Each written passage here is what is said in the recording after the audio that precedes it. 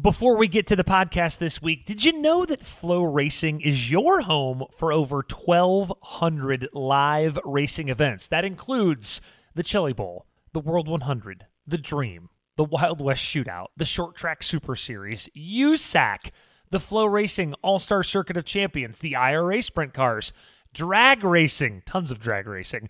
We're also in pavement now, too, by the way. Oswego, Thunder Road, which is home of the Milk Bowl, and a lot more pavement coming soon. The value for $150 a year is so good, it's almost comical how good it is. Remember also, if you've got a Dirt on Dirt subscription, you get a Flow Racing account for free with it, as if the deal wasn't good enough already. And I really mean this next part.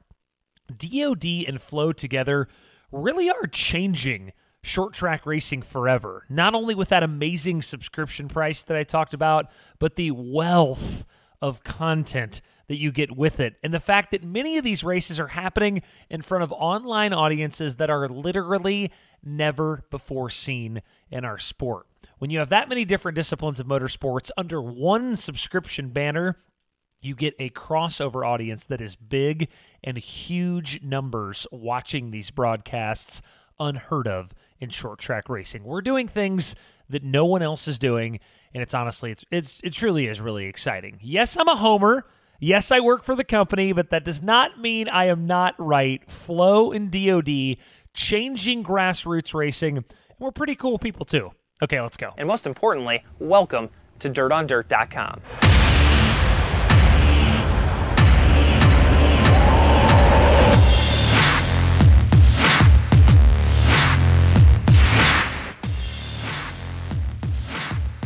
This is your Rigsby Report for the week of June 28th. And I had a little time off in early June. We had the Dream at Eldora, obviously took a lot of our attention. I was at the Flow offices in Austin, Texas for about a week. But for sure, I wanted to get at least one Rigsby Report in this month. And I'm not only glad we are, but I'm really glad that it's Mark Richards. I've always said that the Mount Rushmore of dirt late model racing is CJ Rayburn, Earl Baltus, Billy Moyer, and Scott Bloomquist. It's those four guys. But if I had to chisel in a fifth spot on the rock on the Mount Rushmore of dirt late model racing, it could be Mark Richards. And the funny part about this is I know there are people listening to this and they're saying the following. Rigsby, you're saying this because Mark and Rocket, they're an advertiser with Dirt on Dirt, blah, blah, blah, blah, blah. Or they might be saying, Rigsby, I don't think Mark is that great. He always has the best stuff, best equipment, blah, blah, blah. The people that say those things don't really know Mark Richards. If you like hardworking MFers who literally started from the bottom and built their way all the way to the top, then you'll love Mark. If you like the true definition of the American success story, then you'll like Mark. Now, I'll admit, listen, Mark can be prickly. And I'll also admit, Mark is going to make sure that he's looking out for Rocket and his team and his family, which he should, by the way. Some people have said that he puts, those interests of the sport, which we'll talk about with him in this podcast. But I will tell you this because I know it firsthand. Mark Richards has done as much for dirt late model racing as anybody. He's not perfect, but if you're going to war and dirt late model racing is on one side and there's some other enemy on the other, trust me, we want Mark Richards in our corner. And you know that part about him doing what's in his best self-interest. Usually what's in his self-interest is what's in the sport's self-interest. So I don't really buy into that argument. We talk about everything from Josh leaving the team to his position in the history of dirt late model racing to Brandon Overton and the traction control debate at Eldora. We talk about all of that in a really good, nearly 2-hour interview. One thing, too, he was in the pits at Lernerville. We recorded this on the Thursday of the Firecracker 100. And his phone was pretty good to start, and then people started rolling in the day, and his phone got a little spotty. He moved, and it gets better. So overall, though, you can really understand him and hear him, so it's not too big of a deal. So I don't have much to add before Mark. I want to get right to it with the mayor of dirt late model racing, Mark Richards. I have kicked around doing this podcast with Mark for a while now, but we never really had the right time or circumstance for it.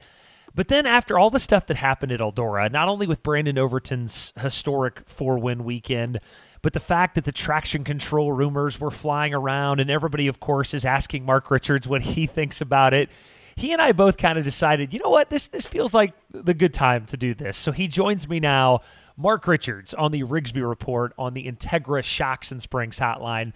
Mark, I obviously have a ton to talk to you about, but let's start with what I just mentioned since it sparked our entire conversation, and I'll just kind of timeline it from where I sit. Brandon Overton wins the first 2 nights at Eldora. The rumors of traction control are running through the pits. I think, maybe even you at first thought, hey, I wonder what's going on with this car. What's up with this car? But then I talked to you after Saturday night, and you made a point to pull me aside and said, forget traction control. This kid is unbelievably good. You actually told me you'd bet $10,000 that his car came back legal. So take me through that. Did you think he was using something early in the weekend? How did you arrive at the conclusion that he wasn't? Because I know you felt that way on Saturday. And just in general, Mark, how many people asked you about it at Eldora? Take me through all of that if you could. Well, it started long before Eldora. Those rumors were floating around. For, I'm going to say, a few months, maybe a little longer, that there's some guys fooling with traction control, and I just kind of don't pay any attention to it. I mean, you hear all kinds of stuff. When Brandon was winning all of them races back in 19, people were saying traction control, cell phone controlled shocks, and I'm like, they're giving us way more credit than they need to, But anyhow, what happened at Eldora was after the Thursday night win, I started getting all these texts through the night, and then, I'm like, and I started getting links, where the stuff could be bought, and which I kind of knew of the stuff. Just because the history goes back a long way with it, with the guy out of Nazareth, PA. Back in the 90s, Rick Gross called me and said, hey, this guy at Racetronics is going to give you 2 traction controls. And I said, for what? And he said, well, he's going to sponsor the series, and we're going to make them legal. I said, do you think this is a good idea? And this is Rick Gross with Stars, for those at home that may not know, right? Rick Gross, yeah. And I said, how much does it cost to sponsor the series? And he said, $6,000. I said, okay, I'll sponsor you for $6,000, and I'm going to build roof wings off of sprint cars. Are you going to let us race them? And he's like, no, you can't race them. And I said, well, I don't understand what we're doing here. So I did a little bit of research, and actually the guy from Racetronics called me. He doesn't really like me because I kind of got that shot down. But my belief is that it has no place in this sport. With that being said, we went through an ordeal about 2003 with Dale, when Dale was running a rocket car. And it was a big deal over traction control that wasn't even there. I mean, we had tested with a little timing device that Davis Technologies had, and we'd been working with the Habitampa series trying to figure out whether it was legal or it wasn't legal. And the night that all the stuff that went down with Dale McDowell, I can promise you he did not have it, because I wouldn't put it in a car in a race condition because it was not legal. So with that said, what happened at Eldora? I walked out of the motorhome on Friday morning, and there was literally 3 crew members from team standing at my door in between my trailer waiting on me to come out. And they're, telling me stuff and with the and everything. And I'm like, look, I can't believe the guy's doing it, but who knows in today's world? The best thing to do is to check it. That's the best thing. Whenever there was any doubt what we were doing, I had no problem checking my car because I wanted everybody to know that we were legal. And, we've been in that barn up there. That wasn't the first time cars were put in that barn. They put us in that barn in 2016 when Dennis Erb won. Brandon ran second, and Dale McDowell ran third. and we was in that barn for 2 hours. So it's not the first time that it happened. So how do you go, Mark, from, and I know, you, like you said, who knows, right? And then I see you Saturday, and you tell me, okay, man, I've watched this dude. There's no way. And this is before the teardown Saturday night. What made you get to that point where you knew nothing? Friday night, I watched him in that preliminary race, and I'm like, this track's too fast for traction control to be any advantage to you. You know, the track was faster. Yeah.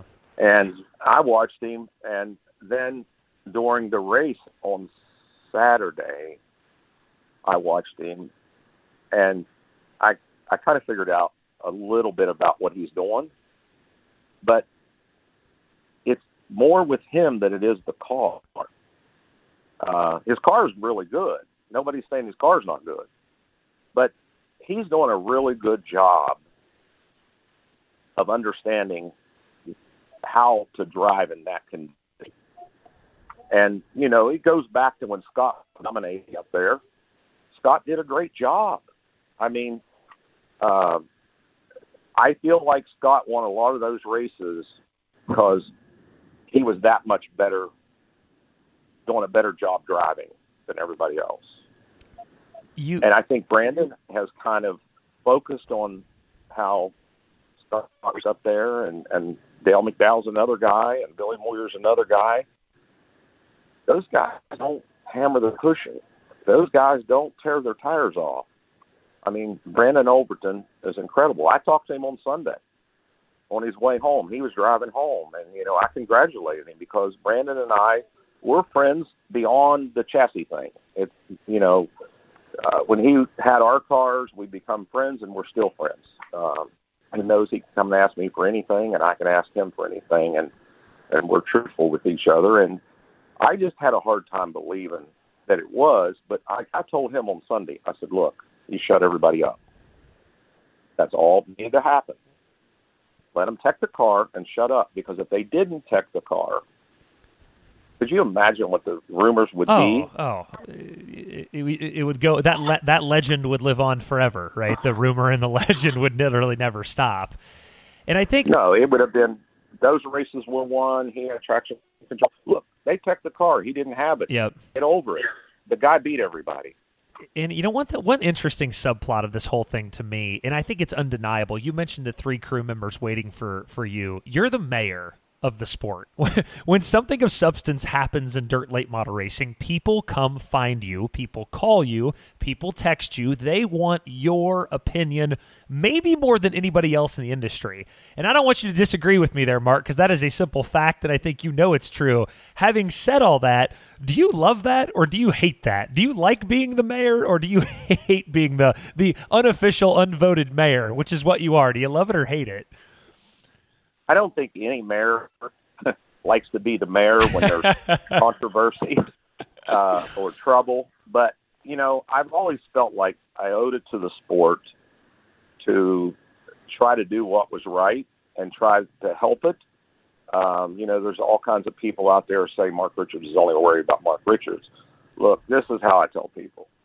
If it's good for me, it's good for everybody else. Yep. Because if it's a tire rule or a body rule or whatever it may be, suspension rule, whatever, if in the long run, if it makes the sport better, it's better for me. It's better for everybody. It's better for Dirt on Dirt, Flo, World of Outlaw, Lucas, whoever. That's what I'm for. I'm not, look, this sport's been good to me. I'm 48 years into it. So it's not like, you know, I could retire tomorrow, but I'm not ready to retire. So, you know, it's not like I'm out here trying to connive or deceive somebody to get something that's with me. I want the sport to continue. And I don't want to be called the mayor. I don't want to be into politics. I want to be none of that. But, you know, there is, over the years, back, you know, clear back when we started the Dirty Dozen, I mean, it was all the time. I mean, everybody got together and kind of would come to me and say, hey, this is what we need to do.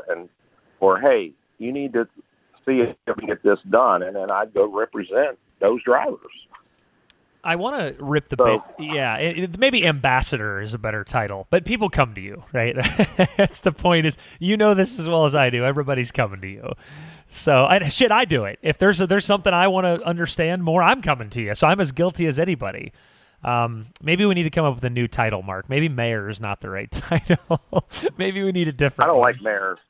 I don't like mayor, but I just like to feel like I'm keeping this thing going, because you got to realize I started in 1973, wow. and I've seen a lot of stuff. When I say started, I started working on cars in 1973. I was 13 years old, so I've seen a lot of stuff evolve over time, and clear back to the NDRA days, clear back to some of the first World 100s, clear back to the first Dirt Track World Championship.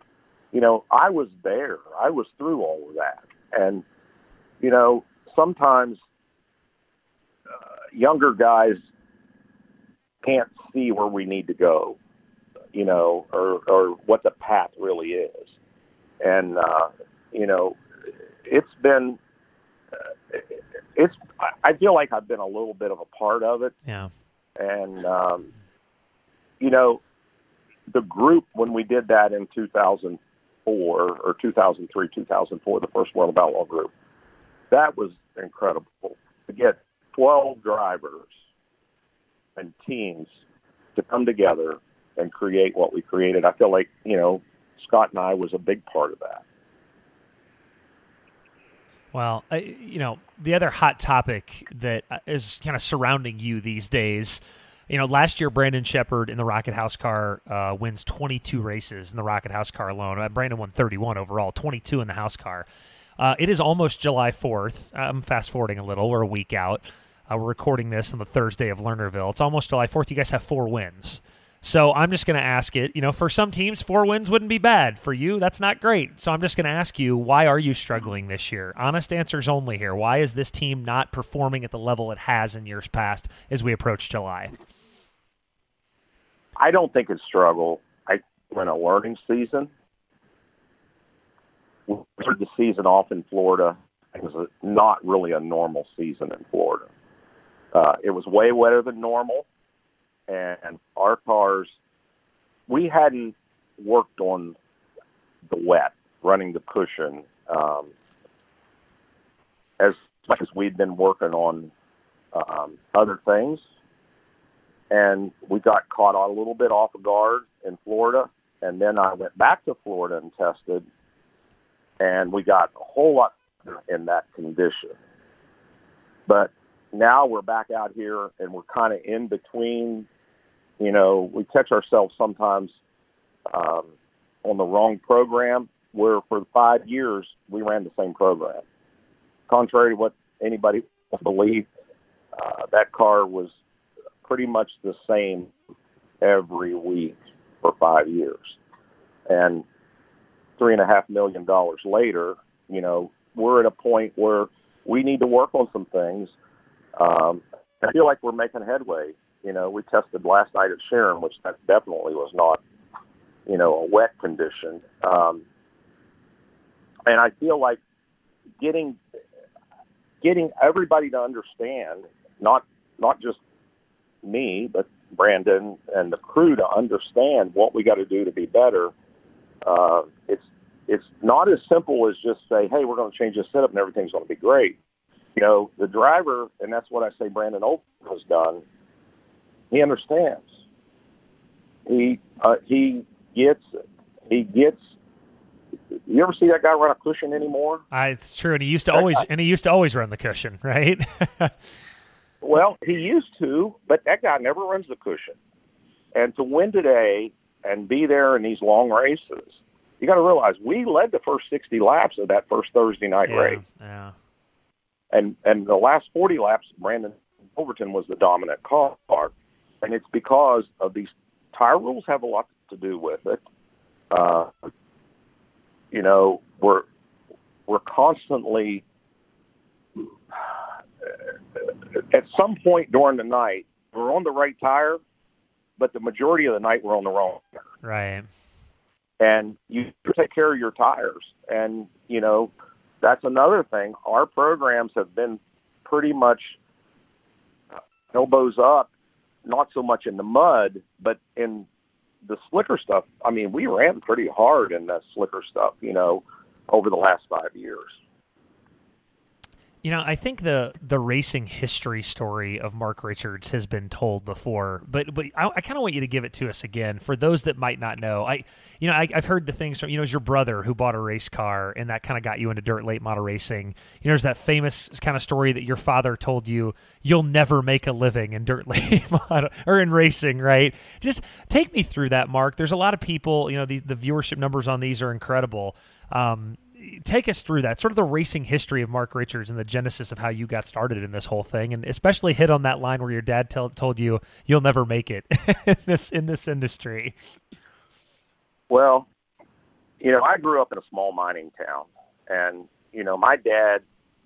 my mom and dad had me late in life. They were like 40 and 44. So, I kind of grew up with like grandparents, but my dad had already been through racing in the 50s.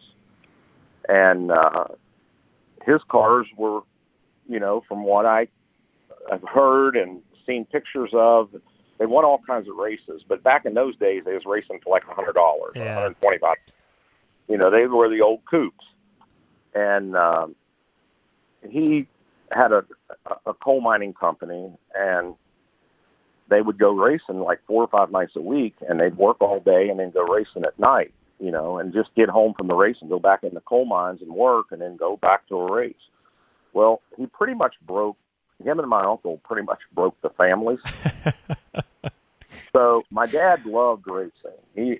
My dad was a really cool guy. He was a hard worker, and he loved racing. So they built a little track there across the street from us, I-79 Speedway, and my dad did the dirt work and kind of most of the work to get the track built. And I was a little 4-year-old kid running around, and it's right across the street from where my shop is now. And anyhow, my dad took me to the short tracks around there, and we'd sit in the grandstands, and he'd say, look, you don't ever want to get into racing because you can't make a living, and he worried a lot about making a living. He came from the Depression, and yeah. he was one of them old guys that, worried all the time about every dollar. And my brother was 5 years older than me, and he was gung-ho to get a race car because it was in his blood too. And my dad used to take me to Heidelberg, which was an asphalt track, which all the equipment now that's at PMS was at Heidelberg when I was a kid. The press box, the bleachers, the lights, everything. All that was at Heidelberg. It was an asphalt track. I didn't know that. Well, I did not know that, actually. Yeah, that's interesting. Yeah. I mean, I got a souvenir that the Heidelberg, it's a little south of Pittsburgh on 79, of the picture, and you can see all the PMS. So my dad used to live there back in the 50s. He would go up there and race, clear up to Pittsburgh. It'd take him 4 or 5 hours to get up there. It takes me an hour and a half to get there. But anyhow, he would take me there, and that was our favorite place to go, was an asphalt track. And I was just a kid in pictures, but I was really interested. And the Greenbers would come in from Michigan, Ed Howe, and he'd always have some other driver like Tommy Meyer, or somebody would come and drive the other car, and they would win all the time.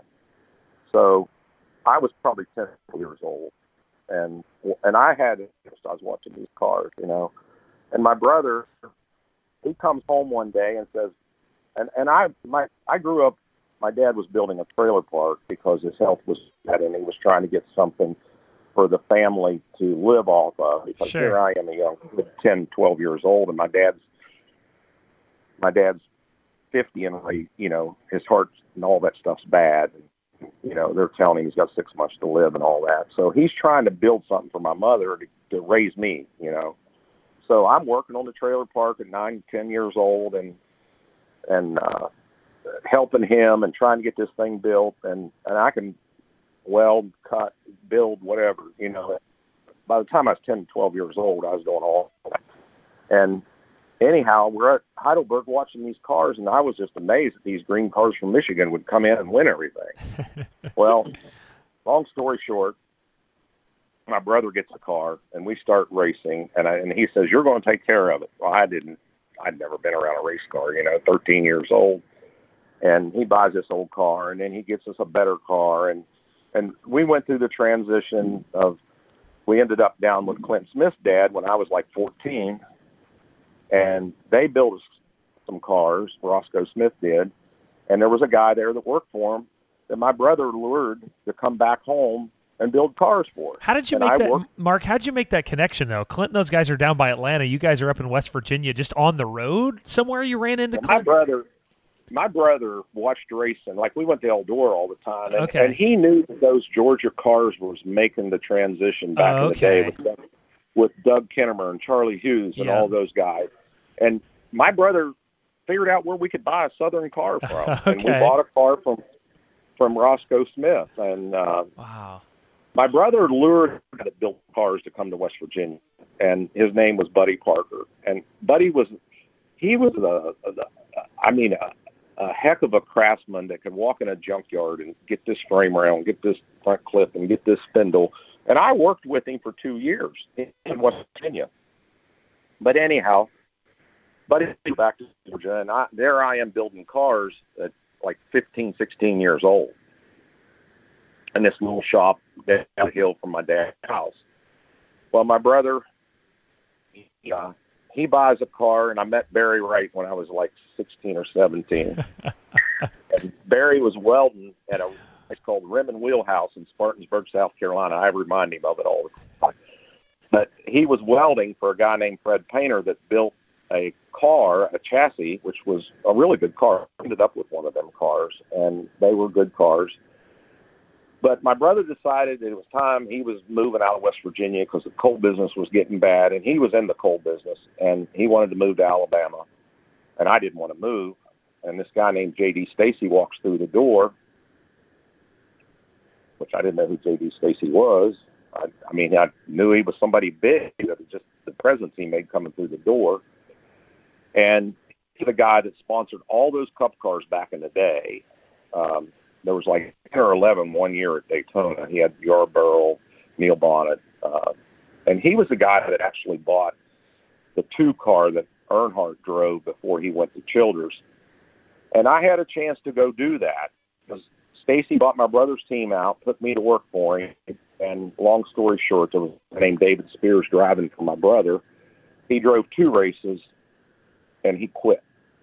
And there I was with all this stuff that I built and, got from different people, like the Rim and Wheels car, we had it. So he said, get any driver you want to drive it. And I said, well, I got it narrowed down to 2. And he said, who is it? And he said, Rodney Combs and Buck Simmons. Buck Simmons was a friend of mine that won tons of races through the South. And Rodney had drove for my brother, and we had a heck of a relationship.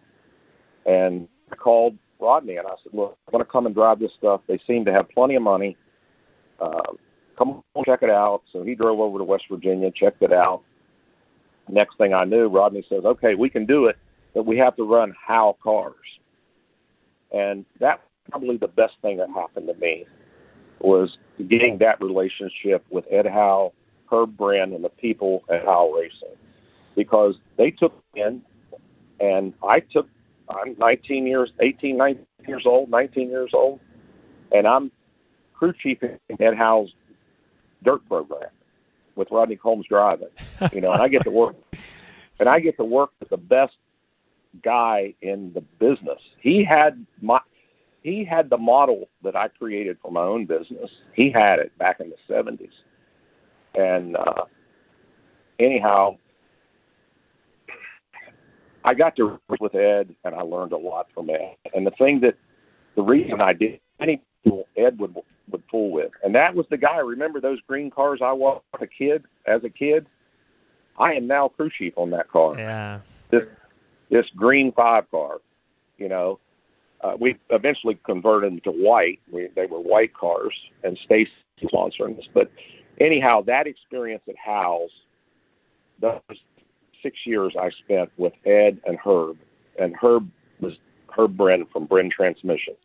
He was in with Ed at that time, and I learned, and Herb and I are still really good friends.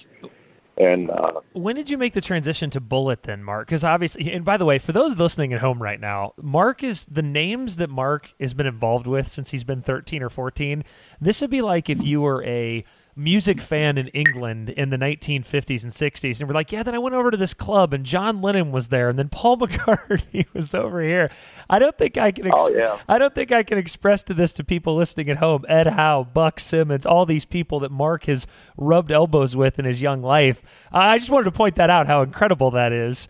And then when did the transition to Bullitt? Because Ed Howe, legendary name. Before you start Rocket, though, you're working with Bullitt and Ray Callahan, another legendary chassis builder name. When did that transition from Ed to Bullitt and Ray Callahan happen, Mark? Well, what happened was, you remember when Jim Dunn got killed? Yeah, 81 or 82, Dirt Track World Championship. Yep. I actually put that car together. Oh, wow. And we were involved in that wreck with Rodney and Jack Boggs. I was crew chiefing on Rodney's car. And that was a bad day. That was probably one of the worst days in my racing life, was the day that Jim got killed. We weren't going to go to that race. We ran Eldora the night before, and back then you didn't have social media. You didn't have no way to communicate. And we heard they got rained out in Paducah. It was an NDRA show. And we made a couple phone calls. I think we actually called Terry English's dad, because they were who we kind of knew down there. And we drove from Eldora overnight to Paducah. And we pulled in there, and it was a dusty old day. And Jim was there, and Jim come over and helped us. I mean, we were getting unloaded because we were late, and Jim was there hanging out. And that was really a bad day on me, because, this guy was like family to us. Yeah. And, the wreck happened. I hate to even think about it. I didn't go back to Paducah, Kentucky for 20 years. It was 20 years before I stepped foot back in that track. But anyhow, Ed kind of got distant with with the dirt deal. He wanted to concentrate on his pavement, because with Jim getting killed, he felt like he didn't want anything to do with dirt. Yeah. And that put us to where I'm back to building building cars, which I was building cars at WRC. It was a company that was our company name. Originally, the guy's name was Dick White, and my name and Rodney Combs' name, but we changed it later to Winning Race Cars after we bought him out. But those red 5 cars, that those pictures all over the internet, if you look up Rodney Combs, you'll see them cars that I built back in the days. And you got to realize those cars were hand built. I mean, people talk today about building cars, and I'm thinking, you don't even understand how hard it was to build a car. The work that it took and the hours that it took to build a car, and to go even to a race. Here you are in a dually pickup, and the stuff we have today, like these crew guys, they don't know how good they have it compared to, I kind of say, the pioneers that came up through, that kind of brought this sport to where it is. But when Ed kind of, 1984, I won't forget, I was up there one day and he said, I'm done with this dirt stuff. And that was kind of it with Ed. He didn't want nothing to do with it. So we went to building our own stuff again, pretty much full board, see stuff. And then I got married in 85, and I was going to work at 8 o'clock in the morning and coming home at 1 o'clock in the morning, and 20 minutes, and just got married. So I kind of knew I couldn't keep up at this pace and go racing on the weekend. And because we were from customer stuff all day, and we had a lot of customers at WRC, and then I would work on our stuff like 5, 6 o'clock in the evening. I'd start working on the stuff for Rodney. And it just wasn't going to work for me being married. So I walked in one day and told Rodney, I said, look, I want to sell out. I own half the company, and I'm 26 years old, 25 or 26 at the time. And Rodney wasn't happy. By the time I got home, I'd made him a reasonable deal. I thought it was really fair because I felt bad that I was walking away, but I just couldn't keep up. And by the time I got home, he called my mom and I think my mom and dad's house. I got back to the house there, and my dad come and found me, and he said, "Hey, Rodney called. You need to call him." So anyhow, I told out to him, and then I kind of said, "To heck with this racing. You know, I can't be married and live this life, but it's what I love. You know, I loved racing." My dad kind of got me hooked on it, but he'd always say, "You can't make a living doing it." You know, so I'm like, okay, I don't know what I'm going to do. I had a little bit of money, and I'm going to take the summer and just figure it out, you know. So these people named the Smiths, I don't know whether you ever heard of them. It was Eddie Burrow and Mike Smith from Parkersburg, and they were a big pipeline company, and they had rocket cars, and they had whatever they wanted. They bought everything in the world. But anyhow, they got a hold of me, and they said, "Look, come down here and work 2 days a week. We'll pay you for a full week's salary on the pipeline." And I'm like, okay, I can drive to Parkersburg for 2 days a week. It's only like an hour and 10 minutes, hour and 20 minutes. So I did that, and then Baker had bought cars from us at WRC. Well, Steve and I were really good friends, and there was another guy named Denny Angelicchio that Steve drove for. They got a hold of me, and they said, "Hey, how about going racing with us when you're not going with the Smiths?" So I started going, and then Steve, he bought a Bullitt car, and he said, "Hey, Ray Callahan wants me and you to go in business and sell Bullitt cars." And I'm like, man, I don't know if I want to do this, you know. But anyhow, that was in 1986. My dad gave me an acre of ground. He just bought a big piece of, a nice chunk of land over there on 79, which we own now, but where our shop is. And he gave me an acre of ground, and I built a little 40 by 80 building, 50 by 80 building. Really didn't have any money. We were, Steve and I were as broke gets. He left the transmission shop, and his wife was working at the hospital, and my wife was working at a bank, and we didn't have anything. You know, it was bad. So we started selling these Bullitt cars and started doing pretty good. We would go pick 3 up at a time, bring them back, complete them, and then a few weeks later go back and get 3 more. Yeah. And we were selling 100 of them a year, maybe 125, which was good. You know, we were doing really good. And Ray and I, you know, he was happy. You know, everything was going good with Ray. And then Masterbuilt came out, and the Bullitt thing kind of went a little bit south. And I went to Eldora in 1991 with a guy named Rodney Franklin, Ray had convinced me to take. We had a car that Steve and I both drove a little bit, and Dave Drain. I rented a motor from Dave Drain. That's what we used. I had a really good engine in it, and I had a really good car. And I'd won a couple races in it at Elkins, and Steve had drove it a little bit at PMS. And Ray had convinced me to put Rodney Franklin in this car at Eldora. And Rodney is a great driver. Not taking nothing away from Rodney. But we go to Eldora, and he's all tensed up because he really wants to run good. And he wrecks his car in hot laps. Oh, Jesus. And I got no parts. Like, you know, I'm just got enough money and enough to get the car there, and it's a rented motor, and it totals this car. And anyhow, I had enough friends in the pits, Robbie Allen's dad, Mike Duval, all these guys were bringing me parts. Barry Wright. They were bringing me parts to put this car back together. Well, I missed the first round of qualifying, but I got it ready for the second round of qualifying and had to weld part of the frame rail back in it, put the leaf spring suspension back under it. All the rake front suspension tore off. The dry sump tanks tore out. You know, his car's just tore up.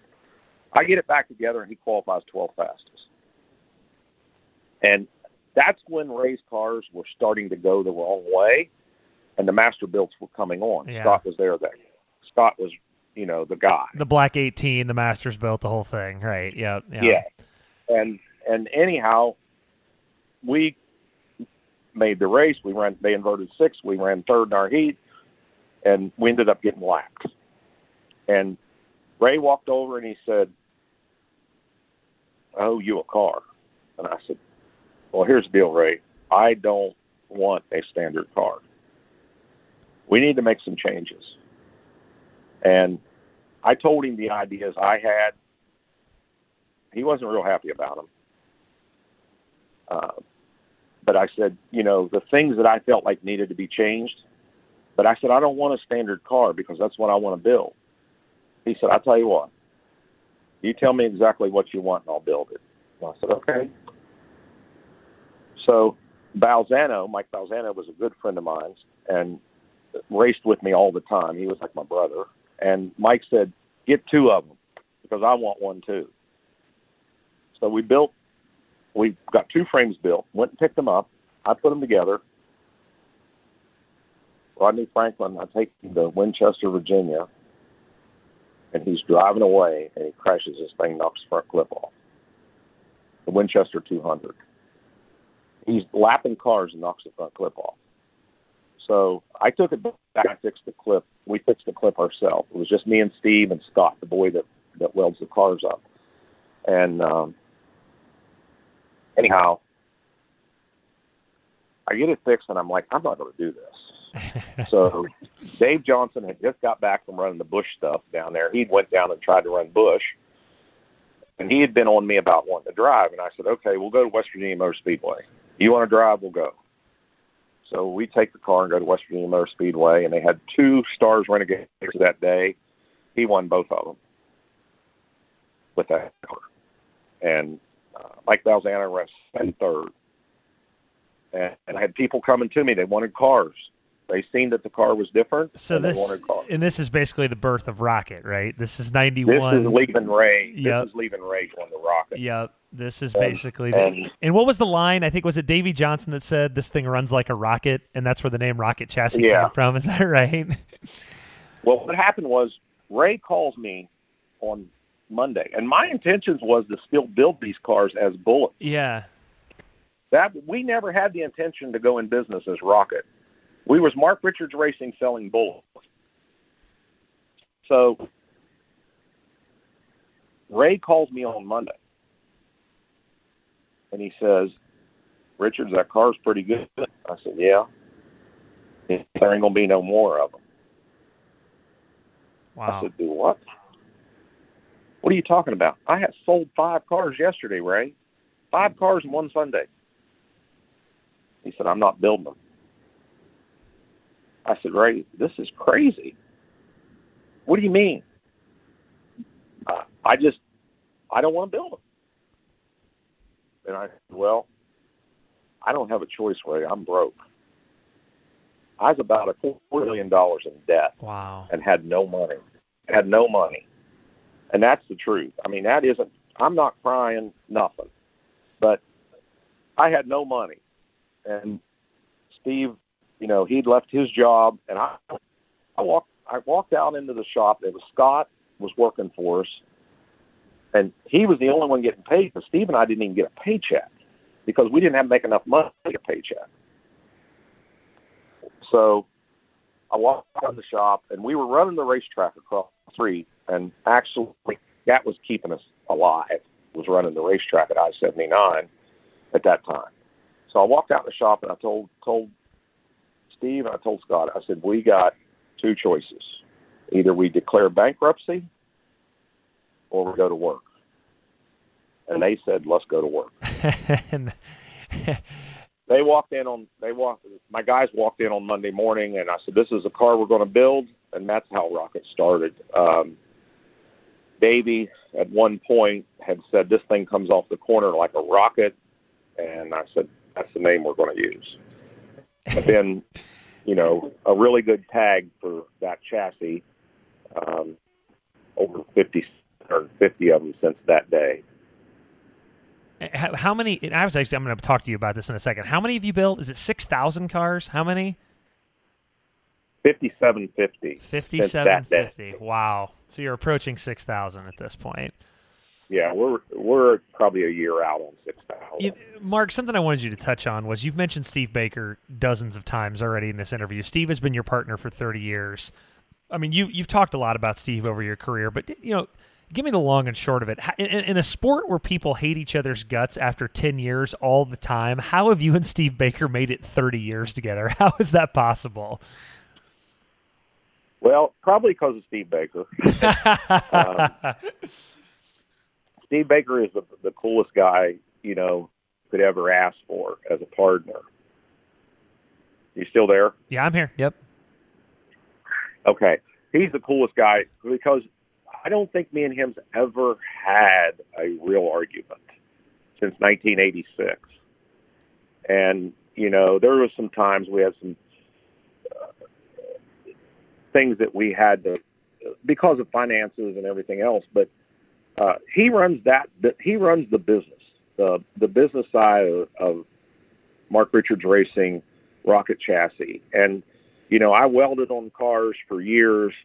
And then I finally figured out that my dad always told me, if you're going to be a welder, you're going to make welder's salary. You can't make yourself bigger unless you let somebody else, take care of that. And, I finally figured out that I had to go out and get our brand across the United States so people knew who we were. And in 1998 is when I kind of feel like we kind of got out to the public across the country when Timmy Hitt had that great year in 1998. Well, and that's, to me, that I want to talk about the house car team a little bit because I think that's what you're insinuating out, right? You have this house car team, you take it on the road in 98. And by the way, I'm going to bring that up to Steve next time I see him. Mark gives you all the credit for keeping the relationship together. I'm going to tell him next time I see him that.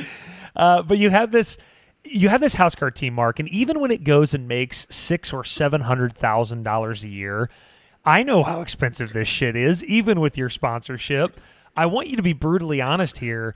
Does that house car team actually make money by the time Brandon and the crew and all the motor bills and everything get paid, or do you still see that as R&D and getting your name out there? I'd like to dive into the economics of running that house car team, which I think people think, oh, Mark's making $1 million with this house car team. I don't know that that's totally true, is it? No. There's nobody making money with a race team. I can promise you. As far as the winnings go, winnings will not carry the team. And I proved that in 2019. We won $840,000. And I put that down. And without sponsorship money and without the situation we have with Rocket, using this as an R&D program, I would say 19 was as close as we came to making money with the team, but that was $840,000. We need this team to advertise for Rocket, and it's, I guess, a necessary evil, because I used to depend on, I didn't have enough money in the beginning to run, have my own team. So we depended on some other teams, and we sponsored them cars. And the problem with that avenue is when a chassis builder depends on a team, the feedback and the information, they're not going to get the information. Yeah. They're going to get bits and pieces of it. But with me being out here in the middle of it, I'm able to, take in all that information that I learned with the car and with setups and with the driver and everything, and be able to come up with something that we build that can race just about anywhere in the United States. When I say that, that's something that Ray Callahan said to me years ago. He said, you can't build that car that you got and expect the average driver to drive it. And I was like, what's he mean by that? Well, about 6 months into that first year, I knew what he meant. Because back in those days, everybody drove sideways. Yeah. Yeah. And I built a car I built a car that was more like what Sundquist drove. Well, Davey Johnson understood it. Davey Johnson was a great driver. Yeah. He understood how to drive that car. And here I am with all these cars, and guys are spinning them out. So it took me a little while. I got to build a car that fits all driving styles.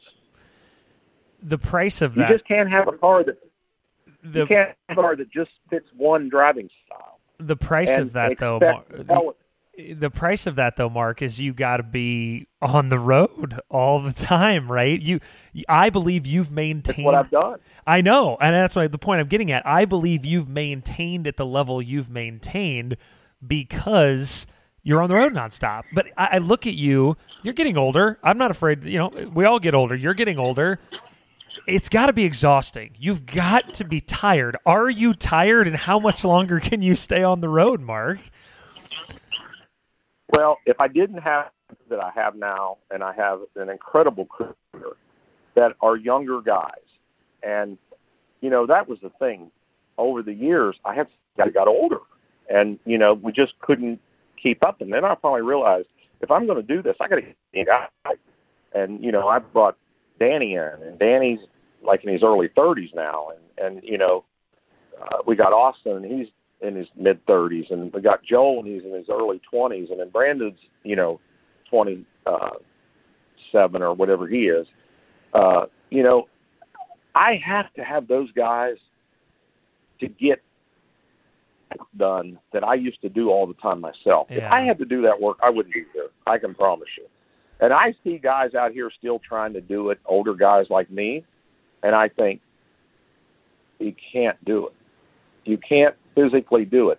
It's enough for me to put together the program if we want to make a change. The shocks and springs I still do for the team, and I drive the truck a lot just so the crew guys can rest, and they're the guys that keeps me going. But it's kind of like a family here. These guys are kind of like my kids, and that's another thing that keeps me going. So I'm not going to stop anytime in the near future that I see. I'm going to try to go as long as I can go, because really I have to do it to keep Rocket Chassis to live up to my end of the deal. And my end of the deal with Steve and the people back there is to make Rocket Chassis the most desirable chassis. And be able to provide service and be able to provide parts.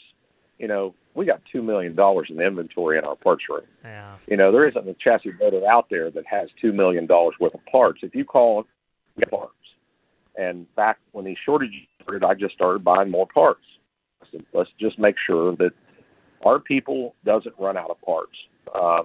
And it's getting a little bit sketchy now because it's getting tough on some things, but we were fortunate enough, and Steve and I didn't rob the company as far as taking money from it. We invested back into the company the money we made each year and put it into inventory and equipment and buildings and things that we could use to make it better, make it a better place for our Rocket customers.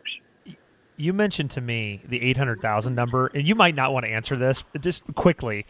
800 grand, you said you made that one year, and you said you barely made money that year. I'm just trying to put that in perspective for people. What does that look like? Are we talking you cleared 100 grand, 80 grand, 60 grand? Like how can you win I just want people to understand that. How close of a margin are we talking? All right. You want the breakdown? Yeah. I mean, I'll give you the rough and dirty breakdown. Please. All right? 47.5% of my money, the purse money that comes in, goes to the driver and the crew. Yeah. So that gives me 52.5%. Yeah. All right. So let's just round it off for 50 for easy numbers for this conversation. You're 400 grand. We want 840. Yeah. Okay. We want 840. That gives me 440. Right. 420. My engine bill. That 840, 420. You're right. Yep. 420. my engine bill for that year was $200,000. Okay. That gives me 20 to run my shop and pay my salaries. That doesn't include the salaries at 47.5% for the 3 guys that takes care of this car. To run the shop, pay the salaries, pay the insurance truck, which is, and the equipment, which is higher than most people would want to think. The insurance on the equipment, the utility, I mean, the truck, the building, the general liability on the building, the utilities, the propane bill, all that stuff is right close to $200,000. Now, I haven't bought a car. Rocket, I got a pretty good deal with Rocket. So, and I got a good deal. I got a deal with parts people, and because the amount of stuff we sell for them, this truck was about $1 a mile, $4 a gallon. Obviously, it wasn't $4 a gallon in 19, but right now I'm $1 a mile because fuel is $4 basically, and this truck gets 4 miles a gallon. Yeah. So in a year's time, my fuel bill is $40,000. So you're actually upside down. If I'm doing these numbers right, Mark, you are actually, before sponsorship, you're upside down, actually. I'm not crying, okay, because I got sponsorship. And like I said, this has been part of Rocket Chassis. So Rocket Chassis, it eats a little bit. You understand what I'm saying? Yeah. Because we're a corporation, and in order for us to run that team, it's the R&D program for the product we sell. If I didn't have this team, I got no way to develop the product. As successful as you are right now with Brandon, you and Josh Richards, your son, obviously had very similar success. I remember talking to you. I think I was one of the few folks that talked to you the night Josh actually left the ride. You called and said, "Hey, this story's going to come out. I want you guys to kind of have a scoop on it." The only ride Josh had ever known at that point. Take me back to that time in your life, Mark, and I appreciate real honesty here. How hard was it when Josh left? Well, it was really hard because I felt like I was doing this to build him a life and to build him a way that he could go living and be part of Rocket Chassis. Maybe, at some point him take the Army program over, run the house car. That was kind of like my, my thoughts of what could happen, of what I would foresee that I would like to see happen. And things changed, and Josh doesn't want to go through what I go through as far as the stress of having employees, having customers looking for answers all the time. There was a lot of stress in this job. And, it's a lot of times it's more thankless than thankful. You know what I'm saying? Yeah. I mean, people buy a car and you only sell them a piece of their race team. And, the car is what's looked upon of why they're either successful or unsuccessful. And, that's only a small piece of it. And, we tested, and I'm sure the guy doesn't have a problem saying this. I'm going to say it. We was testing last night, and a customer asked me if Brandon could get in his car. And I said, after we got done, I said, yeah, no problem. Brandon, get in. Brandon went 5/10 faster than that guy. It's not just the car. It's the whole package with a team. And, it took me a lifetime to put this team together and, getting an excellent crew chief like I have with Danny, and Austin and Joel, the job they do. I mean, Austin is incredible with the tires, incredible with the bodies, and then Joel, he takes up the slack for all of us. Whatever we need him to do, he does. And then Brandon, everybody asks me how I ended up with Brandon Sheppard, and I watched Brandon probably about 3 or 4 years before Brandon even knew I was watching him. And, I could tell this guy was going to be really good. And a guy called me not too long ago, and he's a young guy, and he says, "What do you look for in a driver?" And I said, "Well, I'll tell you what I look for, and the reason Brandon got this job was experience." And I said, experience on somebody else's dollar. Yeah. Because I don't want to go through the pains of taking somebody and trying to teach them everything. That's not what I got to program. I need a guy that can get in there and get the job done. And, Brandon, the first year we had a little bit of teaching going on. And that was in 2012 when I came out there and ran the Summer Nationals with him. And that's when Josh went and ran nationwide. And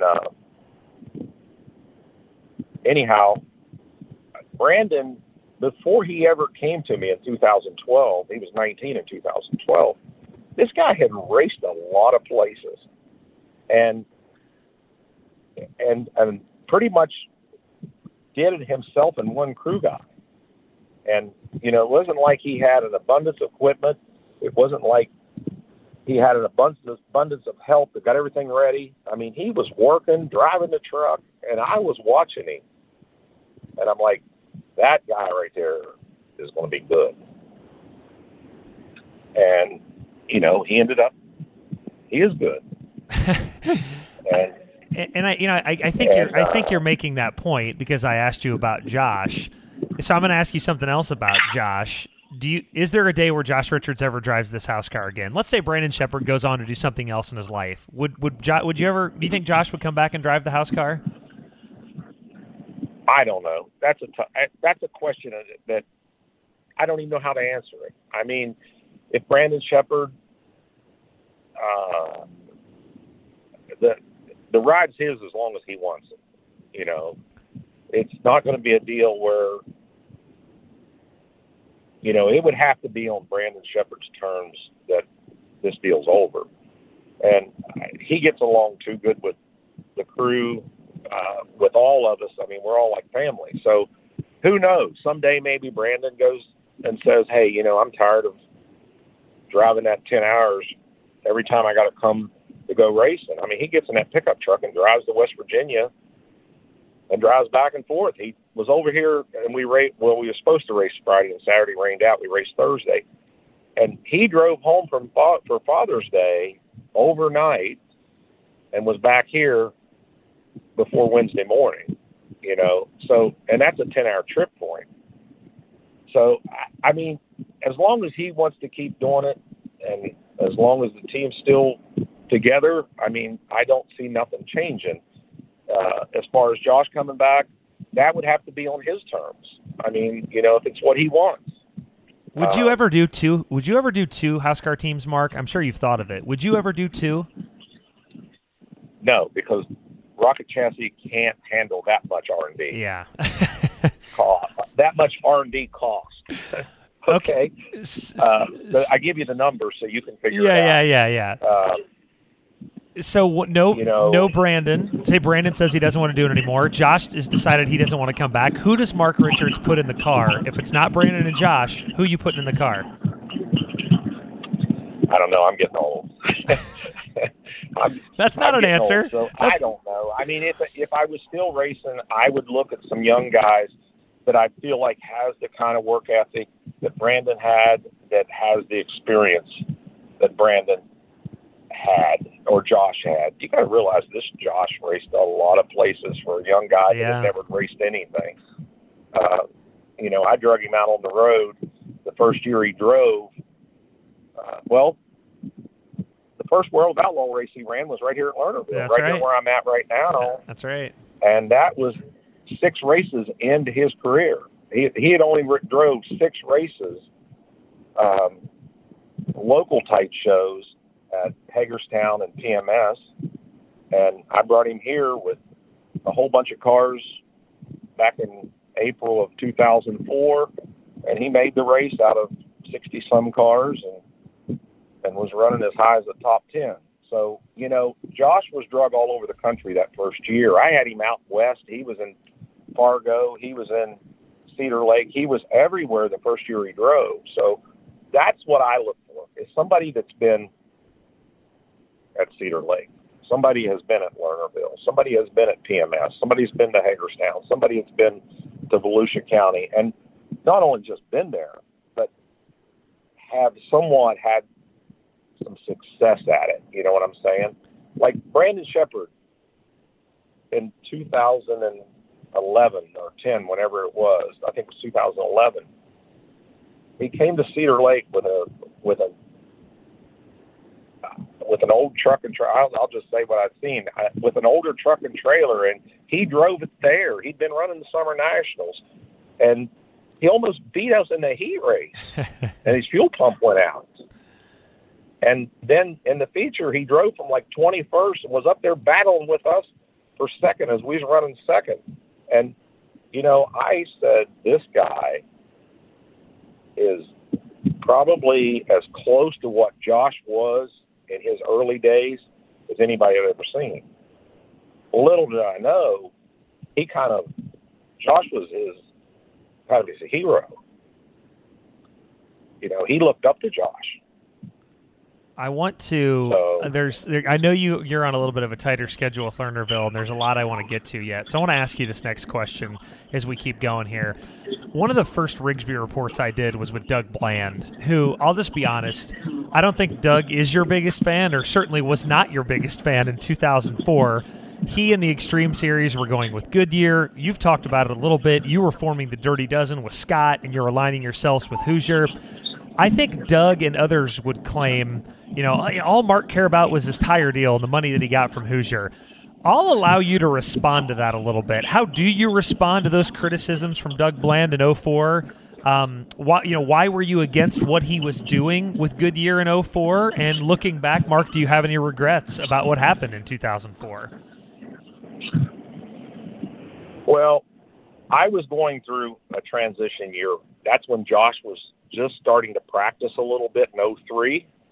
And I'd been racing with Steve in the Mopar deal, and Habit Tampa had been bought out by Doug Bland. And I wasn't sure what I was going to do yet, because I didn't know what it was going to take to get Josh up to be a driver. We'd practiced a little bit. We knew he had, you know, a lot of ability to be able to do it. I had talked to a couple different drivers about driving for me, because Steve was going back to running his own program. The Mopar deal was kind of going away, and I was going back to running. Well, I was getting ready to run Cornette engines. And anyhow, we had went to we was at Dixie. That's where we was. We was at Dixie. In October, and late in the year, right? October. Yes, yeah. We was at Dixie for the shootout, and I was there with Francis, and Francis was driving for me. So he was having these meetings with all the top teams and telling us his plan. And I was in the motorhome with Chubb Frank that day and Ray Vest. And he was talking to me, Chubb, and Ray Vest.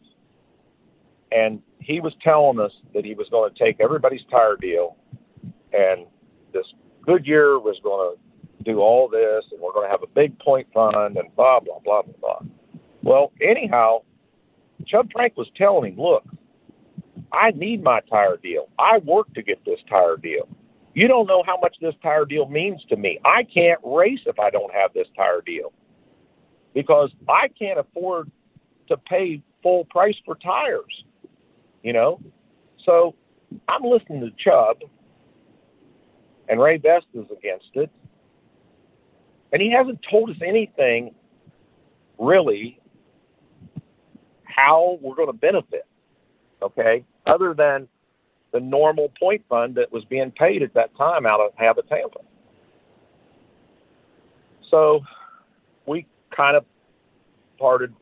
Steve started putting his own program together, and I went to PRI, and I went to a meeting in the basement of one of them hotels. I don't even know which one it was. Well, Scott was there, Sleeper was there. I'm just naming off guys I remember being in that room. Ed Petroff was in there. Billy Moyer was in there. We're all in this room. Steve Francis, everybody. Doug's up there on the podium telling everybody, how great this is going to be.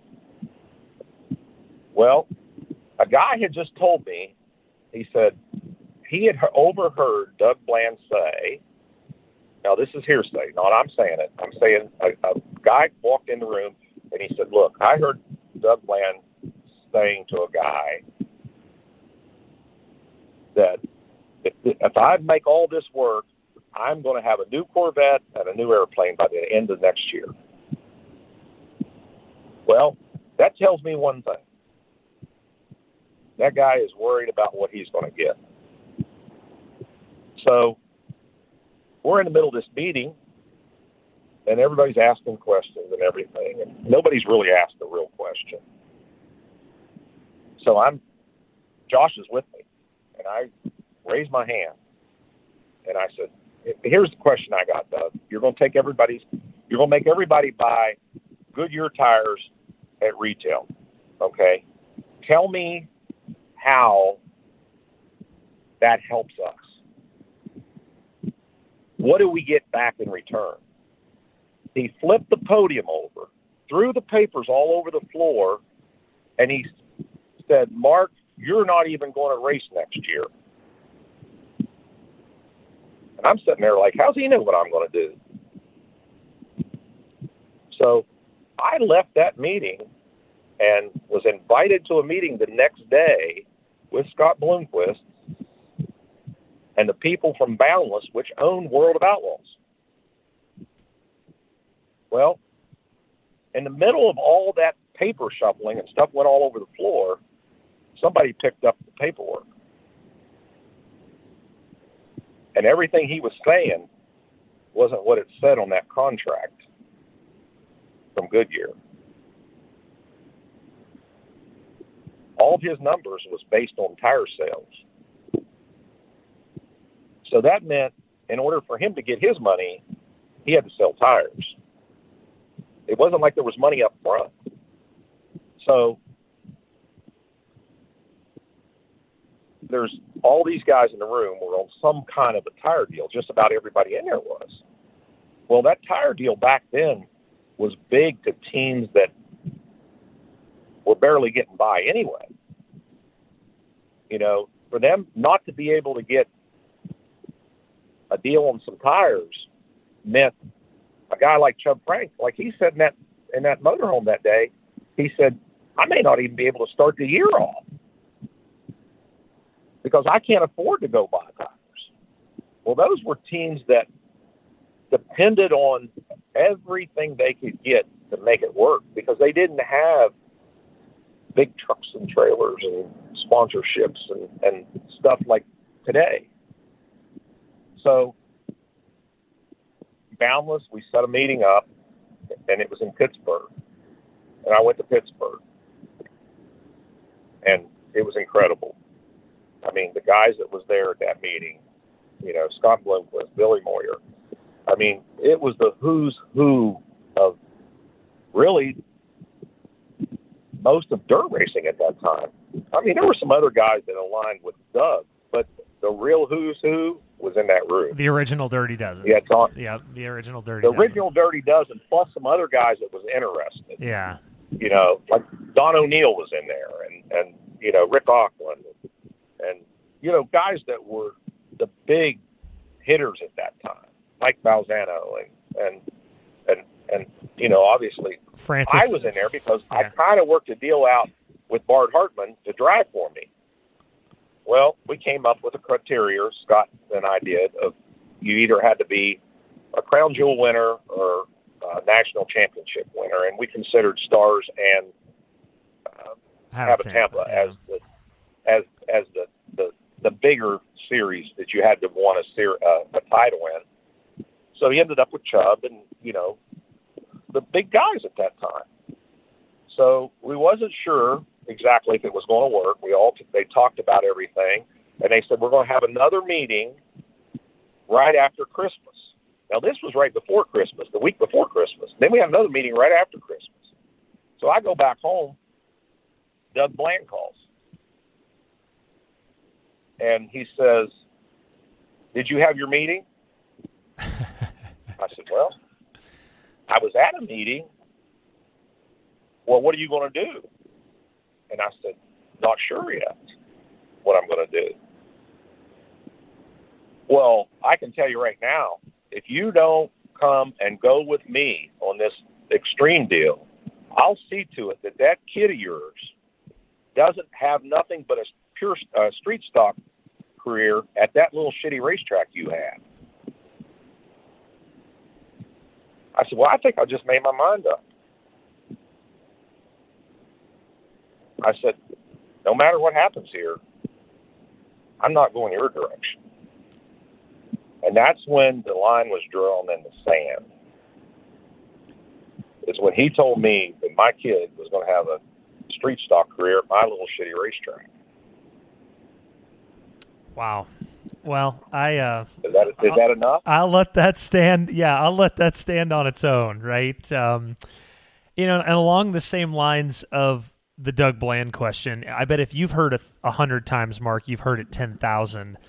And this is basically a quote I hear all the time. Mark Richards runs the World of Outlaws. Whatever Mark Richards says goes. My response usually is like, listen, this guy's put in 17 years with him. He's going to have some say in the series, right? Good, bad, or indifferent. He's earned that. I'll let you respond to that also. Do you think you carry too big of a stick with the Outlaws, or do you think your stick is exactly the right size, so to speak, with the Outlaws? I don't know about the stick. I feel like, again, this goes back to if it's good for me, it's good for everybody else. And, after being, like you said, 17 years here and 48 years in the business, what I hate to see is us make headway, and then we either lose someone, a director or a tech man or somebody, and then we back up from where we were. You understand what I'm saying? Yeah. And you've shuffled a lot, the Outlaws have, the last 5 or 6 years, directors and tech people. And then I'm like, why or what this, we had this worked out. What is the problem? And they're like, well, Mark Richards is just bitching because it's not going his way. Look, it ain't got nothing to do with Mark Richards bitching. It's like we have a precedent set, and then because we have a personnel change, it all changes. And you're like, now we're starting all back over again. We're trying to figure out how to do restarts. We're trying to figure out where somebody goes when a car spins out. I'm like, this is the stuff that doesn't make sense to me. And, it's like, I don't know, tire rules. We can't figure out what tire rule. Why would we change the tire rule if it was working? We just talked to so-and-so and they think this or they think that. I said, why don't you just leave it alone? If it was working, why are we changing it? Well, you just want it for yourself. No. I mean, we've been through this. We traveled 10 years figuring out what tires worked where. And, that's the thing. Is my stick too big? I don't know. I'm not going to say I feel like I carry a stick. I just feel like I'm a car owner that's been through it for so long. And then to sit here and watch either series, I'm going to say Lucas or World of Outlaws. I'm not just picking on World of Outlaws. It's just whenever it's stuff that we shouldn't even be fooling with. I'm like, what got us here? How did we arrive here by making all these mistakes? I don't know. I hope that answers your question. It does. It does to a degree. We talked a little Outlaws. Let's talk a little Lucas. Rick Schwally said on my podcast last month, in a perfect world, there'd be one national series for dirt late model racing. You're an advocate for two. Obviously, you're an Outlaws guy. Have you talked to Rick about that since he made that claim? And do you have any thoughts on that? Yeah, Rick and I are friends, and he knows we don't live in a perfect world. If everything was perfect, he's 100% right. Unfortunately, this isn't a perfect world. I think for the sport to be strong, there needs to be two series. And what I mean by that is there's more people out here racing every weekend. There's more teams like mine and David Wells and Lance Landers and all that racing every weekend. And whenever there's a race like the Firecracker or the Prairie Dirt Classic, we all get together. Yeah. And it helps that race. And if we got to where there would be one national series with a point fund and a purse structure similar to what we have now, there would be teams go away. And you'd be left with, eventually it would shake out to the amount of teams that are there now. You'd be looking at probably 10 to 15 teams traveling nationally. You're not going to get 20 or 25 teams traveling nationally whenever the rewards are only for 10 or 12 people. Yep. So the World of Outlaws and Lucas both are important to this sport. I guess if I was just a World of Outlaw guy, I may say different, or if I was just a Lucas guy, but I race both. You got to realize we race with Lucas a lot, and Brandon, Brandon, I'm not bragging or nothing, but they have won the last 4 big races that Lucas has had, major races. So it's not like we don't look out for Lucas too. We want Lucas to survive, and we want both to be strong. And it's not like there's I don't feel like we're battling Lucas or Lucas is battling us. I think that's all gone. I think a lot of that rivalry back in the day, I agree, was from the Doug Bland leftover era. And I agree with you. In a utopian society, there is one 20-person national tour, and it's incredible. But we can't. It just doesn't. It's not going to work. So on some level, Rick is right. But on some level, it's just not going to work right now. So, but I don't think it's right. It's not. Yeah. Think about this for 1 minute before we go any further. You know how many big races are run right now across the United States? Obviously, you guys run the website that keeps track of it. You guys got the numbers. Right? Okay. Just think about if World of Outlaws went away. How would Lucas fill that hole? Yep. How would the racers race every weekend? How would they go without having a weekend off to get their equipment refurbished, or that cost factor that we go back to, that my team's about $5,000 a night to unload. Yeah. So, when you got a cost factor of $5,000 a night, the more nights you run, the more your cost goes up. Now, obviously, you got a chance to win more money, but the reality to it is, your cost goes up. So if you're budgeted for 70 nights at $5,000 a night, that's $350 you need, to cover your cost. So if it's 100 nights a year and your cost is at $5,000 a night, then you need $500,000. Speaking of all that, so, no, go ahead, finish your thought there, because I'm going to segue it to something else, but finish that thought. What's that? I said, no, I was going to let you finish your thought. I said, I'm going to segue that to something else because I know exactly what you're talking about, but finish that thought. That's what I'm saying. Just think, how could a race team keep up if it had to race every weekend? Yeah. The Lucas guys gets a weekend off, and sometimes they don't take it. Sometimes they go run a World of Outlaw race like this, like used to be at this weekend. But this weekend up in Minnesota. And then outlaw guys need a weekend off, and you got to get your equipment built. I mean, if we started in Florida and there was only one national series, think about the promoters that would want races that now can either get either or Lucas World of Outlaw race. There'd be promoters that would be left out. They just couldn't get a race. No, the logistics don't. And if you're carrying 20 guys on the road, and only 24 spots in the feature, how does that work? Or only 4 guys? There's too many things to figure out. You talk about a lot of races. We have our 10-race mini-series this year with Flo, the midweek stuff. I know you're not a fan of, you and I are pretty good friends, but you've made no bones about it. You're not a big fan of running the non-national tour stuff. Why is that? What is it about that stuff that you don't? You may do 1 or 2, Mark, but what is it about them you don't like? I know you're sort of anti-unsanctioned. Why is that? Well, again, it goes back to cost versus reward. You got to realize when it cost me $5,000, I got to win 10 to break even. Yeah. So that's part of it. But the other part of it is, I feel like the World of Outlaws and Lucas has put the work in, and I think Rick touched on this a little bit in your last report with him, that for people to just come in and kind of, I don't want to say the word hijack, but just kind of get in the middle of it to say, well, these guys are going here, we'll pick them up there.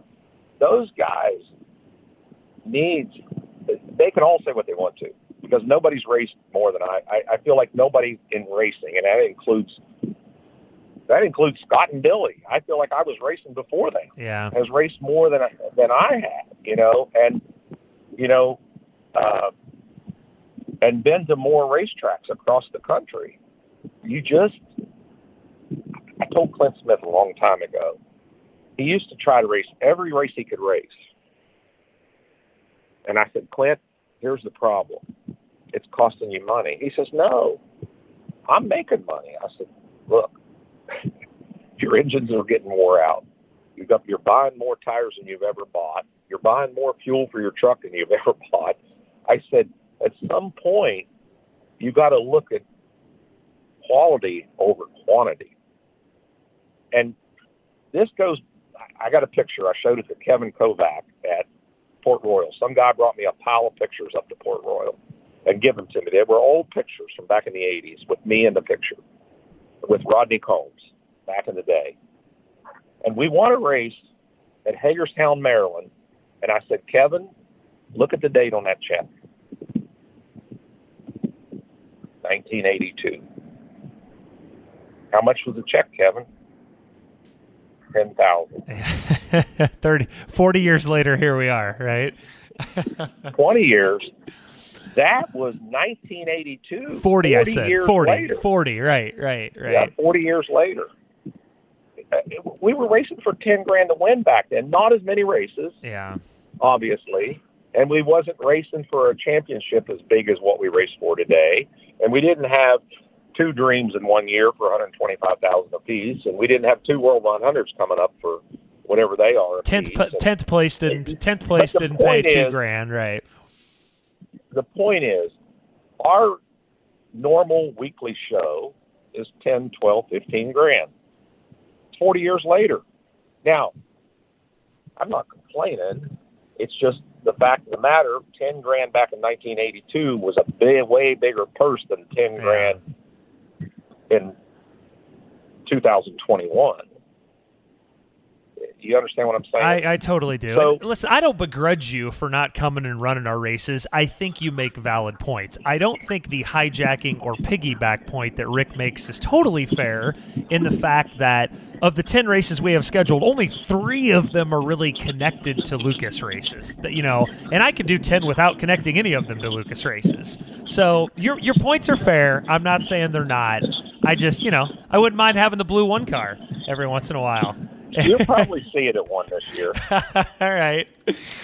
Last couple things. I'm pretty sure there's one I'll be at. Yeah, I know you'll be at Fairbury. I know that, in between Knoxville and Okay, last couple things before true or false, and this has been a fantastic interview. I really mean that so far. One thing I find so fascinating, Mark, about the life of a chassis builder is how impossible it must be to keep friends, right? Like you had Francis for a while, then Francis is gone. You have Eckert, then Eckert's gone. It always seems like it comes full circle, and in Lanigan was there, then Lanigan's gone. It always comes full circle, and you're friends with those guys again. But how hard is that to navigate that in your line of work? Friendships seem like they would be difficult to me. Well, it's definitely hard. And, it would eat at you when something like that happened back in the days, And when I say back in the days, I'm talking 25 years ago, 30 years ago. We were all younger, and truthfully, the guys you mentioned were trying to get established in the sport. I was trying to get established as a business and in the sport. And, you become friends with these guys, and then the racing / the competition gets in the way of friendship. And, Rick and I have talked about this many times. I mean, I feel like that Rick Eckert and I, we've had our days that the competition and the racing got in the way. There were some hard feelings, even some other hard feelings. But at the end of the day, I knew Rick Eckert and I were friends. And today we're still friends. That's what I like about my friendship with Rick. Daryl, he's another guy that, I was close to, and, he went another direction, competition in business with us. But when it really comes down to it, we're still friends. And he called me last year and he said, "Hey, you got a problem with me getting the car?" I said, "Daryl, I don't care." I feel like that if I needed something, I could call Daryl, and Daryl knows if he needs something, he can call me. And there's other people along the way. Chuck Frank's another one. If he needs something, he knows he can call me. And, it's just because of business and competition, you wind up, friendships kind of sometimes take a back seat. But when it really comes down to it, you know who your friends are, and they know who their friends are. Do you have a friendship, Mark, that you miss the most? And I'm kind of asking you to bare your soul a little bit there, but do you have one that you've lost that you miss the most? There's probably a lot that I miss. Like, truthfully, my relationship with Randy Sweet, I miss that. Yeah. I mean, as corny and well, Randy Sweet was a genius. Yeah. I'll tell you a quick story about Randy Sweet that I feel like should be put into this podcast. I put the first rack on a car that he built. Wow, I didn't know that. And those racks originally weren't called Sweet Manufacturing. Those racks were originally stamped Hal on the top of them. Hal Racing.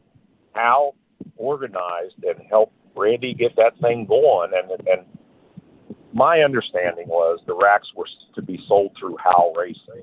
And I bolted the first one on in 1979. I had no idea what a rack and pinion steering was. Believe me. You're talking about a young kid that had worked on, basically stock steering type cars and, rear steer, front steer and all that. And then Ed comes out and he says, "We won the race at Motordrome." Rodney was driving. And we go home, go back to Michigan, and Ed says, "We're going to put rack and pinion steering on it." I had no clue what we was doing. But Randy brought this rack over, 1979, and Ed made the mount. We bolted it on the car, and we went back to Motordrome the next week, and we was all over the track. Like, you don't even understand how bad all over the track. Like, it was bad. And I'm like, this rack and pinion steering is terrible, So we go back to Michigan, and Ed makes a couple of phone calls to some friends of his in Detroit, and he come out and he said, "We got to check the bump steer." Well, bump steer today is common knowledge to any racer what it is. But you got to realize, a 19-year-old kid in 1979, bump steer, I have no idea what they're talking about. But I learned how or what bump steer was with Ed Howe in his shop that day. And we wound up cutting that rack off, moving it back down, and remounting it. And we went back to Motordrome the next week, and we won again. You know, so that's the history with me and that relationship. Somewhere along the way, Sweet's name ended up on top of them, and Ed no longer sold Sweet racks. He went to another brand of rack. So I don't know exactly the details of what happened. I do know that there was some issues there that happened, and I don't know exactly what they were. But needless to say, I sold another brand of rack, and Randy kept trying to get me to switch over to his rack, and I wish I would have switched over to it earlier, because Randy was, he was a genius. And the stuff he would tell me and help me with was incredible as a chassis builder, you know, things that would just kind of give you a direction to kind of think about and how to go about it. And Ed Howe's another guy I missed. He was definitely, of all the people I've ran across in this business, he was definitely the guy that probably made the most impact on my life. I'm going to make you answer this next question, and I'm going to make you keep it short, because I have had this conversation with you, and you and I have spent hours on the phone talking about it. So I am actually making you answer this question short. So you have to keep this one concise, Mark. We've talked about it 1,000 times. How do we save late model racing from, 10, 20, 30 years from now being gone, 5 years from now, the trouble that could be around? How do we save it? I know it's going to be hard for you to answer this short, but I want, Mark Richards' best answer. That's why I say keep it short. It's because you and I could meander on and on about 100 things to do. Keep it short. How do we save it? All we can do at this point is hope that the fans keep coming and supporting it. I think what Kyle Larson has done to help the sport get new eyes on it, new fans. I could go into a long story about all that with Mike Helton and all that, but I'm not going to go into all that. But I think we have to keep the fans coming, and local racing is really what's hurting, and to help it, I don't know what. Truthfully, I don't have the answer. I'm not going to give you a bunch of BS. I don't have the answer, and the top line of racing is, when I say the top tier of dirt late model racing, it's healthy, and it's healthy as I've ever seen it. And the fans, I'm sitting here watching the traffic come in here at Lernerville, and it's incredible. The big races, the Lucas races, the World of Outlaw races, the Eldor races, it's incredible that the fans and stuff we're getting. But I think it's a double-edged sword with social media and everything that we have available today. It used to be back at a time when there was local heroes. And the reason there was local heroes is because if you went to that race and you watched Kevin Weaver win, you thought Kevin Weaver was the greatest driver ever, because you didn't know that Scott Bloomquist and Billy Moyer was over in Pennsylvania having a battle. Out in Fairbury, Kevin Weaver just won. Well, you had no connection to what was happening anywhere else other than what happened at that speedway. And we've lost that. And I don't know how you fix it. The technology we have today, the social media that we have, the pay-per-view sites. I'm just going to say it. I'm not downing you. I'm just saying it. We have created an avenue for people to no longer look at a local hero the same way. They look at Brandon Overton or Kyle Larson or Jonathan Davenport or Brandon Shepard or whoever it is. They look at them that they're the best. And I want to watch the best. Well, how are you going to watch the best? You got to either go to a race like Lernerville here this weekend or turn pay-per-view on whether it be Flow or whether it be Dirt Vision or whether it's Lucas Oil TV Yep. or whether it's live TV, you know, people have kind of the local heroes aren't like they used to be. All right, quick one. One more bonus quick one before true or false. Your five best racetracks in the country that you like. Maybe not best. 5 racetracks you enjoy going to the most. Just give me the quick 5, your favorite 5. Well, I can say Knoxville, but That's only one. That only counts as one. So you got 4 to go. Knoxville's 1. What are your other 4?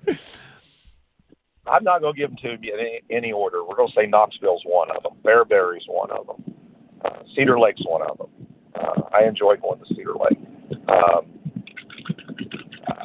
River Cities. I mean, that if fans have never been to River Cities, that is one of the most awesome places to go in Grand Forks, North Dakota. I love the Florida races, and that covers East Bay, Volusia. You know, I enjoy Ocala. I mean, that kind of counts. The Florida tracks kind of count to me as a favorite for me. So that's pretty much my favorites. Eldor, obviously, Eldor's in there. So you can put all them together, mix them up, shake them up, and I like all of them. Usually, I kind of know what time of the year it is, so I know where I want to be. I know where my favorite track is at that time. You know, in the wintertime, it's Florida, you know. Wow. In the middle of the summer and September, it's Eldora. And Knoxville, I wish Knoxville had more races. Yeah, me and you both. We end every Rigsby Report with true or false questions. I have 4 true or false questions for you, Mark, and I usually get these by talking to people closest to you. I get some behind-the-scenes stories on you. So we wrap it up, because I know you got to get back to the drivers' meeting for Lernerville on Thursday night. First true or false question. You referenced the Dale McDowell traction control thing earlier. So I'm going to ask you this question point blank. True or false? Since we're on the topic of traction control, when Dale McDowell was accused of or busted for traction control back at Kankakee back in the day, I think it was 03, I think is when it was, if I remember the exact year right. I think it was 2002. 02 or 03, yeah. True or false, you know for a fact he didn't have it on the car, and I think you know where I'm going with this. True or false? True. Can you tell me why you know he didn't have it on the car? Because it was locked up in my safe in my truck. That's what I was looking for. The wiring harness was on there, but the actual traction control thing was in your safe, right? In your hauler. It was in my safe. And the crazy thing about that was, none of it. I mean, we had told him that we've been practicing with it. And I sent Francis to the driver's meeting, and I said, Francis, go find out if they've made a decision yet. And Francis comes back, and he says, man, I don't know. That Richie Lewis is mad. He told me, he said, you tell that Mark Richards that I'll tear his car down. Well, at that point, why would you ever put it on your car? Right. So, believe me, none of us ran it. I mean, I knew there were some guys running it, but I mean, the guys I was fooling with, like Dale and Rick and my car, we never ran it because we were told it wasn't legal, but I could hear it. I mean, I knew who had it. Yeah. But the whole time, and anyhow, they made a big deal out of Dale, and I thought it was funnier than hell because they came in and they found the plug where you plugged it in, which it was just a plug. It was a weather pack plug. And they put Dale up against the wall of the trailer and patted him down like they were doing a drug search. I'm like, I love that. Thank you. So that one's true. Second true or false question. I've had many people tell me this was true. You tell me true or false. True or false? Mark Richards is in a better mood when Boom Briggs is around. Is that true or false? I'd say that's true. True. Okay. I had a lot of people say, so I'm glad you backed that up. Third true or false. Boom kind of lightens the moment. You know? He know, without question. I'm in a better mood when Boom's around. Third true or false question. You once had such a bad cast in fishing that you launched your entire fishing pole into the water and it was lost forever in a lake in Wisconsin. Is that true? Your cast was so bad that you lost your entire pole? Well, I'm going to say partially. Yes, I lost the pole, but it wasn't because the cast was bad. I forgot to unhook the spinner, and when I cast it, I just give it a flick, and I didn't have my hand, and it just walked right out of my hand. I know about where it is. And also, didn't you have a secondary true or false to that? You loved that pole so much, you had one shipped to Pat Doerr's house while you were still on the road, right? Yep. I bought a new one, had it there in 2 days. Oh, I love that. I love that too. That one came from Sheppy, by the way. Sheppy made me ask I'm sure. you. Final true or false question. Once in South Dakota, you not only showed up to race for a World of Outlaws race, but the track was in such rough condition, you got in the grader, graded the racetrack, but unfortunately you were unable to finish the grader job because the grader ran out of gas. Is that story true? That's 100% true. Luckily, what was funny was that Chrisman asked me, he said, "Can you get on the grader and run it?" And I said, "Yeah," because the guy was hung up. He was all over the place with it. And because of my experience having Interstate 79 Speedway, I've graded quite a bit. So Chrisman said, "Can you run it?" And I said, "Yeah." So the track was really bad. The fans were mad because the locals wanted to run, but the Outlaws didn't because the track was so bad. Yeah. So I got it about half graded. But when I went to get on the grader, the guy that was taking me to it, he said, "Whatever you do, don't shut this thing off because it don't have a starter." And it was running. And he asked the guy, he said, "Does this thing have fuel in it?" Well, nobody ever said anything. I just got on, started grading. Well, luckily, when I felt it starting to run out of fuel, I remembered him saying, "It doesn't have a starter." And I'm trying to get the blade up because the blade's loaded with dirt. And the fans are going crazy. They're throwing beer cans, they're throwing pop, they're throwing everything, just going crazy. I think God was watching me that night because it come the biggest rainstorm you've ever seen. That's right. Yeah. I love that true. story. Mark, last thing I want to say to you, I usually, when I wrap up an interview, I have several notes about the person I'm interviewing, but I didn't put any notes in for this because I just wanted to kind of speak from the heart to you. Listen, you have heard every criticism that's been lobbed at you over the years, lobbed at you. You know what those criticisms are. I know what they are. And I have no problem saying this on the air, and I mean it. I am one of the biggest Mark Richards defenders on the planet.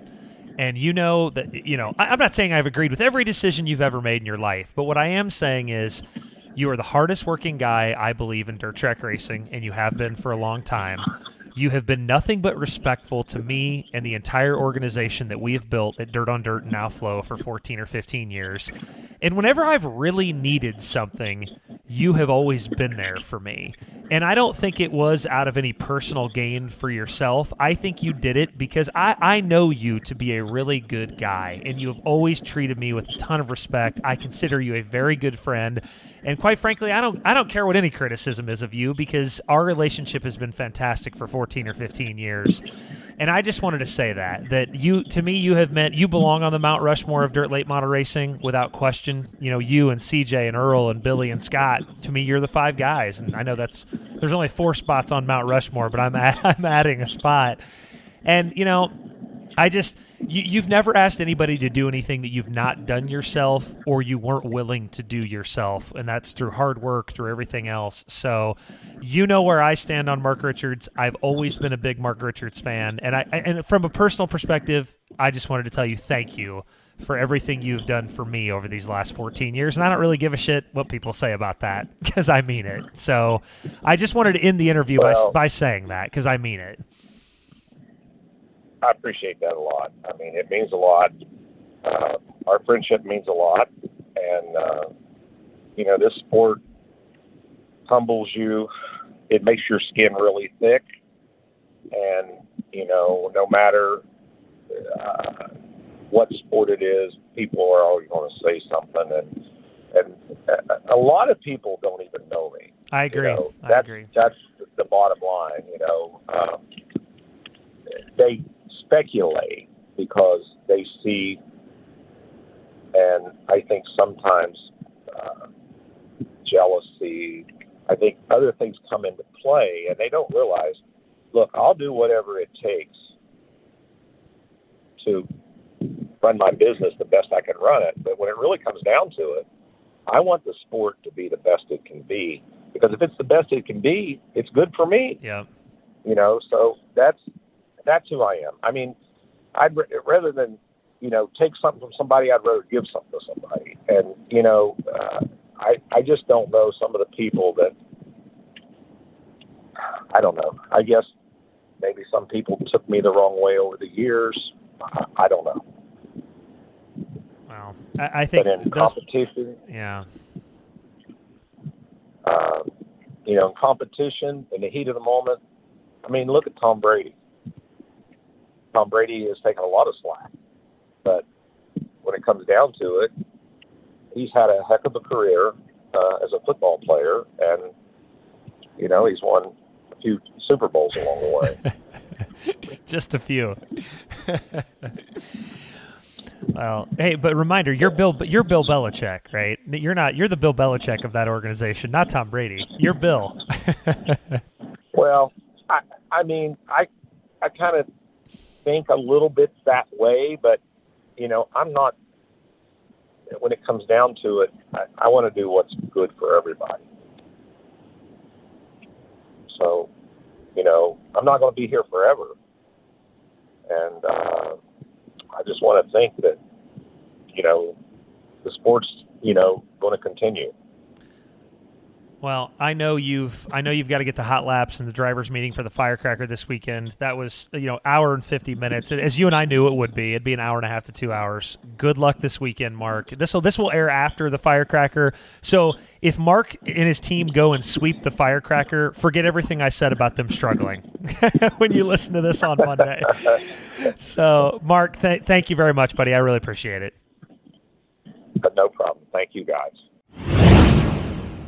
If you buy a car, truck, or van, new or used, from Baum Chevy Buick in Clinton, Illinois, you get a free lifetime, that's forever, subscription to Dirt on Dirt and Flow Racing. Literally until you're dead, people, you get this subscription.